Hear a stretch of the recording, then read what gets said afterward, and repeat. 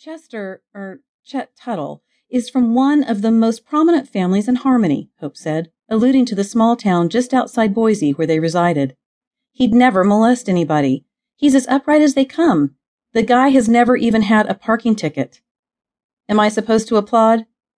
Hope had to chuckle at her friend's dry tone before her smile faded. Chet would like for us to be exclusive, but I'm not ready to make that commitment to him. Smart girl, Amity nodded. Why tie yourself to Mr. Super Boring? Chet isn't boring. Hope rushed to defend the conservative banker. He's sensible. A.K.A. boring. The response came in a sing-song tone. Hope lifted her chin. If he is, then I like boring. Face it, chickadee, you wouldn't know how to handle a red-blooded male. Wouldn't have a clue what to do with a real man. Before Hope could protest, Amity jumped up as if the seat of her metal chair had suddenly turned red hot. Yikes! I just remembered. I promised Sylvie in the Mad Batter booth I'd drop off a few of my business cards. Since she does non-trad stuff like me, she said she'd hand them out. Back in 5. Hope had seen Sylvie's cakes. They were definitely non-trad. The wedding cake displayed in the Mad Batter booth today was a perfect example. The multi-layer concoction designed for a Christmas wedding sported red and white vertical stripes, black flowers, pearls, and 2 prettily decorated fondant skulls.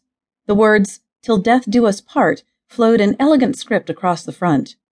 While Hope thought the cake was more than a little creepy, Amity had squealed and raved. Hope liked to think she grounded Amity and made her fun-loving friend think twice before she jumped into some new venture. As for Amity, well, listening to her friend's tales of exploits allowed Hope to live vicariously in a world she would never again embrace. 10 years ago, Hope had ignored common sense and allowed herself to be swept from the safety of the shoreline into rocky waters, where she was immediately in over her head. Amity was wrong. Even 10 years ago, Hope had known what to do when she was confronted with a red-blooded male. She'd married him. She'd been 18 when she and John Burke had skipped their high school prom and headed to Boise to elope. She couldn't even console herself that it had been an impulsive, hey, let's get married tonight kind of thing. They'd planned it out, getting a license and finding a minister to marry them.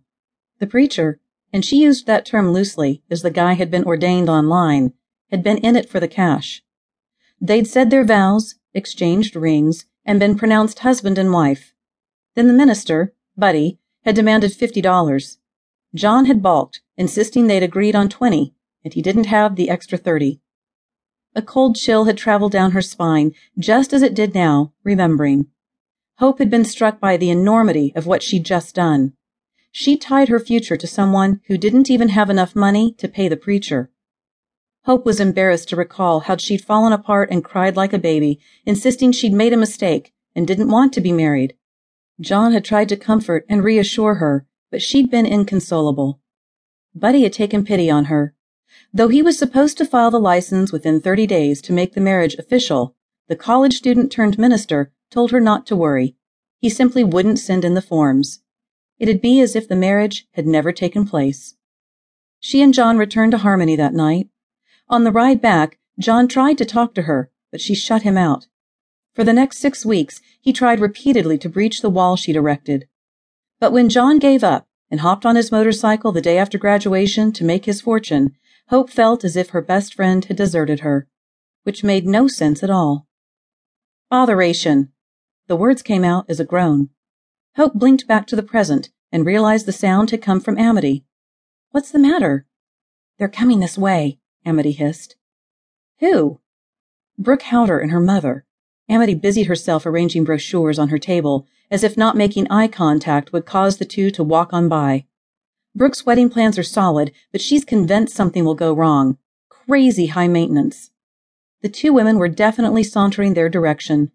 The girl was whippet thin with a pale complexion common to gingers.